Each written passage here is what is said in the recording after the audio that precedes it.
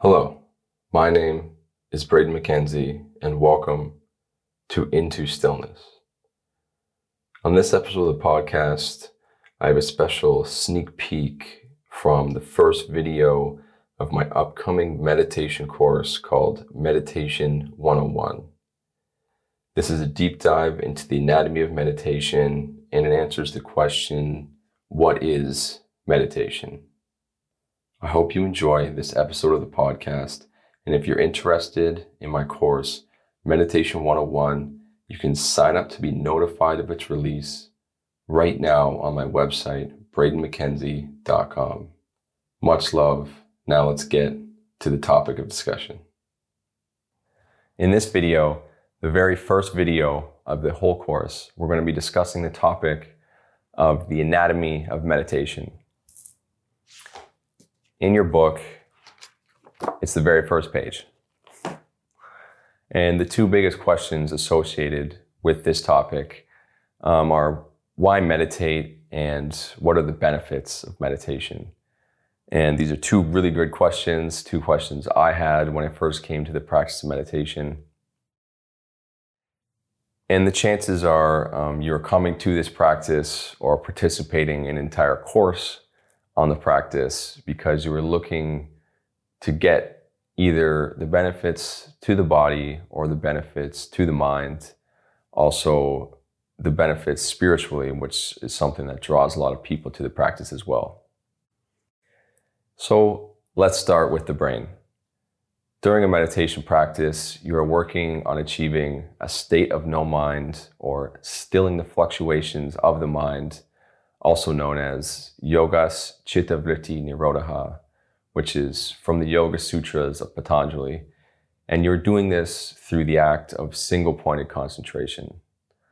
Now, this act brings the activity of your brain from scattered to more focused and central in certain areas.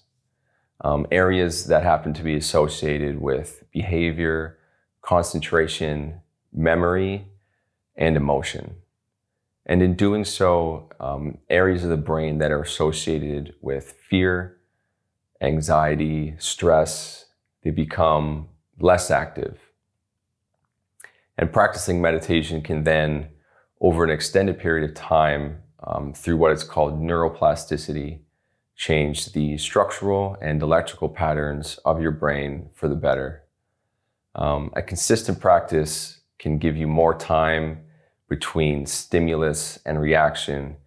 For example, whereas something really simple and kind of mundane might set you off before, now you find you have more time to think in a more calm and calculated manner. Essentially, emotionally, you will feel more in control. Over time, areas of the brain can increase in size, specifically gray matter, and decrease in size, specifically the amygdala. They can become stronger and age slower. Many people have noticed a positive effect on their creativity and ability to create in whatever their chosen creative outlet happens to be. Writing, art, music has really been seen to have a great effect, I think mostly because of the self-reflection and stuff you happen to go through while doing a meditation practice or advancing your meditation practice. Personally, my meditation practice has made me much more of a compassionate person in my overall life. And, I'm definitely more comfortable with myself than I have ever been in the past. I definitely think that you find some sort of, inner kindness that I think everyone has by looking inward. You can also see a plethora of benefits in the body through a regular meditation practice. And these benefits include reduced physical effects of stress and anxiety, improved body positivity, happiness, and sense of well-being. Many people find it easier to get to sleep and have deeper sleep overall. It can help with pain management, reduction of inflammation, improved immune system, better hormone regulation, decreased blood pressure, etc. Largely due to how meditation is very effective at stimulating the parasympathetic nervous system, which is your rest and digest, and it's very good at deactivating your sympathetic nervous system, which is that fight or flight response. And the stimulation of the parasympathetic nervous system is very pivotal in decreasing your overall stress levels. On top of all these benefits to not only the brain, but the body, is how a practice of meditation teaches you more and helps you learn more about yourself and brings you closer to the self, the observer that is you. I find so many people have such a hard time with the practice of meditation simply because sitting quietly with your thoughts for an extended period of time happens to be, an uncomfortable feeling.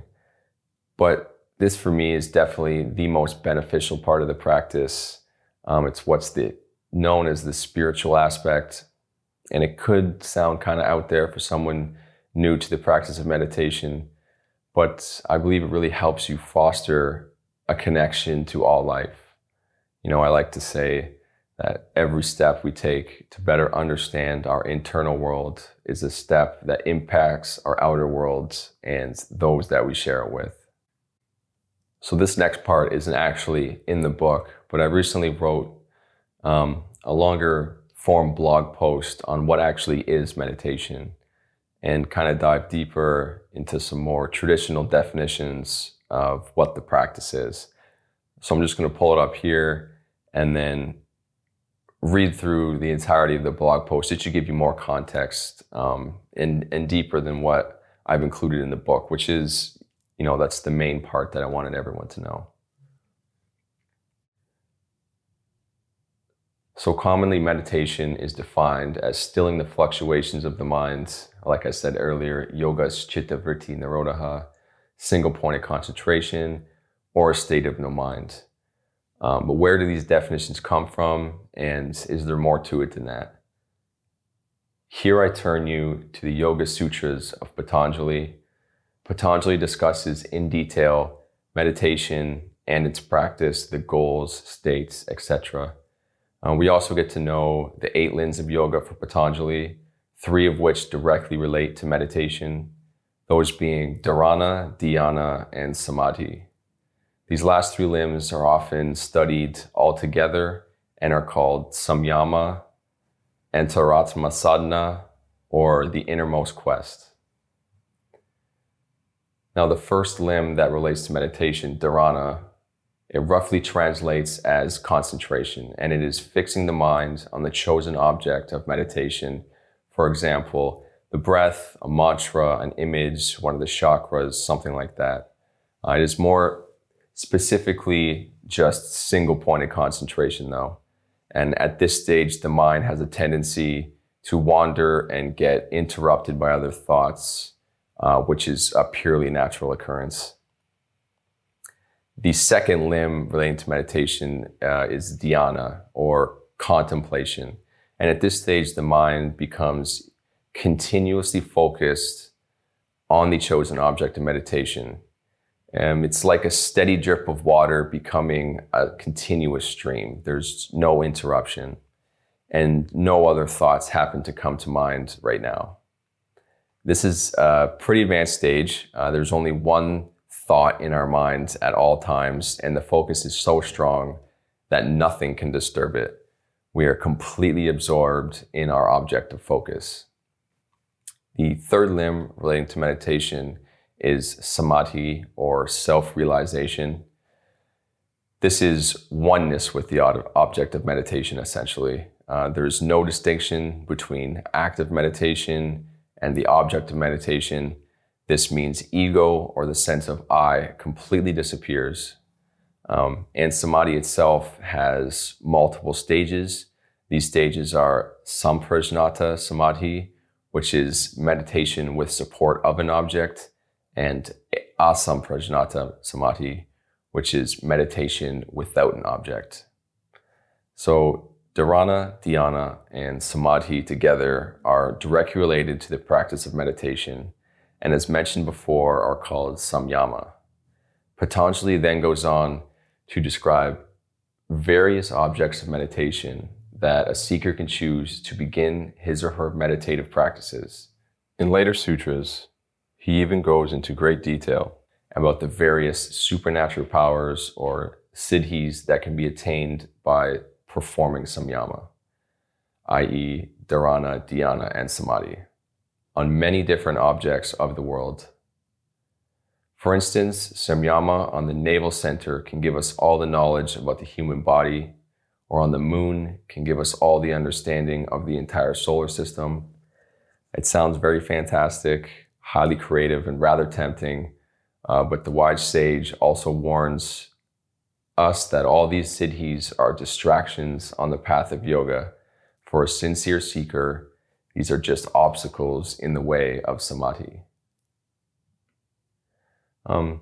Samyama, therefore, is a very critical concept in yoga, as through all the sutras, as we cannot jump directly to samadhi. The three combined can be called the practice of meditation. Fluctuations of the mind, single-pointed concentration, a state of no mind. It can also be described as the natural scientific discipline to understanding consciousness. In the Upanishads, the Vedic Sanskrit texts I mentioned earlier, meditation or nididhyasana is how consciousness was actually studied. This study being called Brahma Vidya, or the supreme science. This wasn't an actual intellectual study, rather, but a kind of lab science where the mind was both the object and the laboratory. Meditation here is pure concentration on a single interior focus. There is no rumination, reflection, or type of circuitous thinking. The intent is training the mind to focus on, not drift and become absorbed with your object of contemplation, to bring about a state of intense inner wakefulness, which is a rather intense sounding objective, personally. And I just want to read you a passage that I love from the introduction section of Eknath Easwaran's translation of the Upanishads when discussing this state.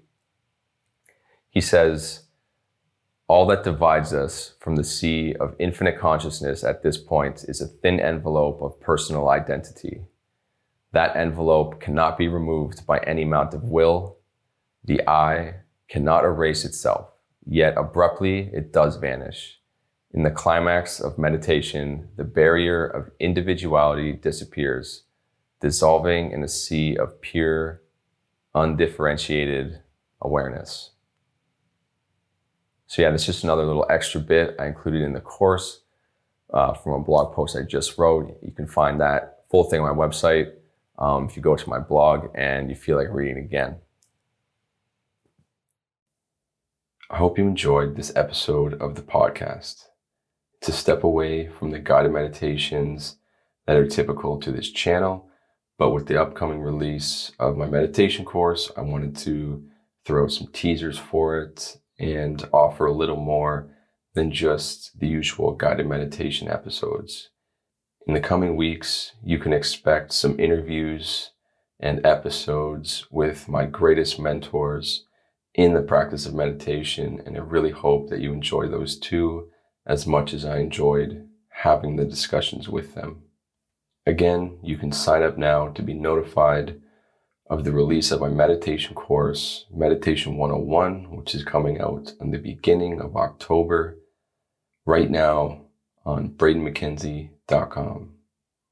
Much love. Namaste.